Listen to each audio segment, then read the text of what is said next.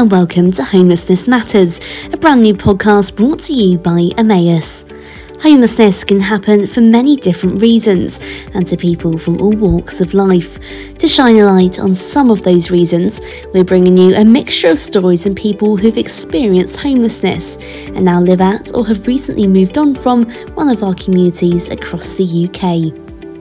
In this episode, you'll hear from Amy, a companion at Emmaus North East. Before joining the community, Amy escaped a violent relationship. She's now looking forward to a future where she can help other women who've experienced domestic violence. She met our host Katie for a chat over Zoom.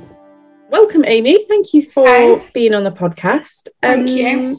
My first question to you is kind of where did it all start for you? Where was the beginning of your story? Well, me and my mum never got along. I was a constant runaway from the age of 14. Ended up in bad relationships, got married for 10 years, getting beat every day. And then I just ended up going sofa surfing, one hostel to another, getting in with the wrong crowds. And I just ended up having enough. I'd left my ex-husband. I'm 38 now, and I thought, well, I've not had a life, and my mental health is really bad, but we are managing it, and the staff helped when I had a bit of a crisis. The staff have been brilliant with my mental health, and so, but I was a bit of a rogue when I come. Drinking, just being an idiot really, but then I thought I've moved up here for a fresh start. I've had to leave family and friends behind, and I'm changing my life round. I'm now confident enough. I've put my name down on the housing list. Oh, that's amazing. That sounds, really, really good. Like you've got some good support. At the community. So how long have you been at Emmaus North East? I've been here since New Year's Eve. Oh, amazing. So fresh start, new year. Yeah, I love that. So before you came to Emmaus, was there any kind of services that you tried to access before, or kind of had you... I just had to ring the housing, and they put me, because of the COVID at the time, I had to go into a hotel that was for the homeless. They took over an hotel. So I had to stay in there, and it was just full of horrible people taking really bad drugs, fighting all the time. It was just horrible, chaotic. Before you came to Emmaus, were you living in the North East or somewhere else? Or I was living in Wigan. From Salford originally. Yeah. So did you just fancy kind of the fresh start, getting out the area? I just wanted to get away from all the bad memories because it wasn't helping my mental health.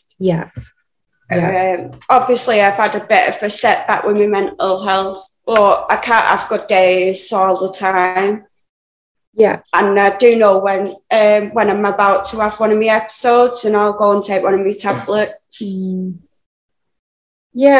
it does sound like you're really making those positive steps, and it sounds like even since just January, you've already come on such a long way and are doing amazing. It sounds so good. It is hard though. I do get homesick sometimes. My boyfriend hates it when I say I'm homesick. He worries that I'm going to go home and not come back. But no, I'm adamant I'm staying in Shields. It's the best thing that's happened to me. Emmaus has saved my life.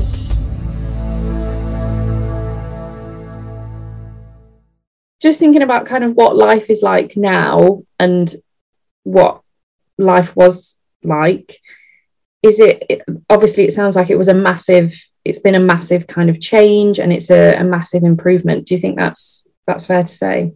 Yeah, Definitely. That's This so amaze is what I needed, and they've helped me to realise that I can stand on my own 2 feet, and I don't have to be scared of being alone, because I'm not alone. Since you've been at Amaze, is there anything that you've like really kind of got into, or any sort of things that you've enjoyed doing? Or I like helping out around the house, the housework. There's another girl here as well, so we've been teaming up together, which is really nice, because I was the only girl in a house full of lads. So now there's 2 of us doing the housework. The house manages to stay clean just about. But I enjoy that, and I like walking around the park, which is right across the road from us. So yeah, it's lovely. And like I said, there's a few of the companions. We've rang the shops, me and Sam, this other girl, and asked any of the boys if they'd like to go to the beach tonight. So we just thought it'd be like a nice, relaxed day where we could everyone comes home from work, has some go to the beach for an hour or 2, and it gives us a chance to bond as well. That sounds lovely. So do you all get on pretty well then on the most part? Yeah, we have arguments, but what family doesn't? Because that's what we are, we're a family.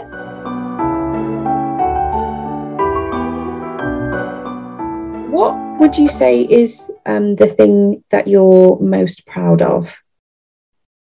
I think the way that I've handled my mental health and actually asked for help, because before no one knew about mental health. They just thought I was horrible and acting up, or just a cry back. And I actually went to a staff member and I said, I think I need to go back on my medication. So yeah, that's got to be my biggest achievement. I actually know I can ask for help.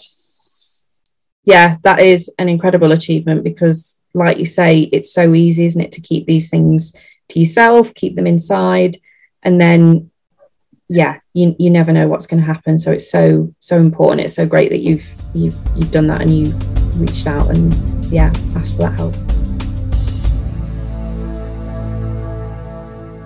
Are there any misconceptions about homelessness, or do you think that there are any things that people think about kind of people who are experiencing homelessness that aren't necessarily true, or might need kind of a different perspective?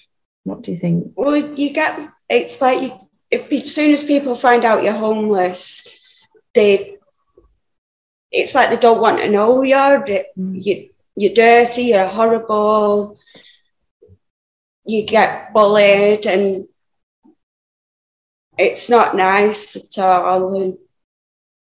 Because you've got to think that there's millions of reasons why people are homeless, and we're not all the same, and it's not always our fault why we're made homeless. Mine was domestic violence.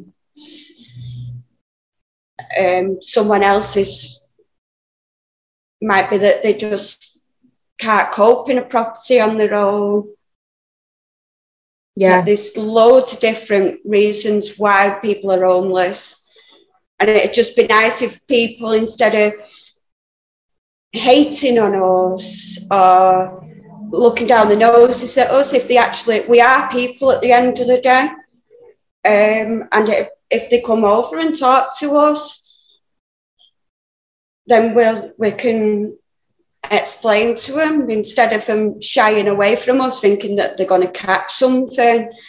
That's another one. They worry that because you're homeless they're going to catch something, and that's we can't put everybody into one basket. Yeah, that is so true. And like you say, there's so many different reasons as to why people become homeless. There's so many different reasons, and no one is going to know after just seeing someone who is experiencing homelessness why they are. It's just I suppose the only way to find out, like you say, is just to have a chat with people. Well, thank you, Amy. That was so nice to talk to you and so nice to meet you. And I really do hope I meet you in person someday. Oh yeah, that'd be lovely. Yeah, definitely.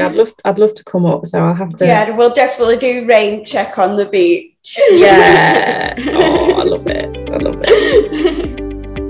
That was Amy. We really enjoyed having the opportunity to hear her story. Since recording this episode, Amy has moved on from the community. You've been listening to Homelessness Matters, a podcast from Emmaus. We'll be back soon with another episode. In the meantime, you can like, comment or leave us a review. See you soon.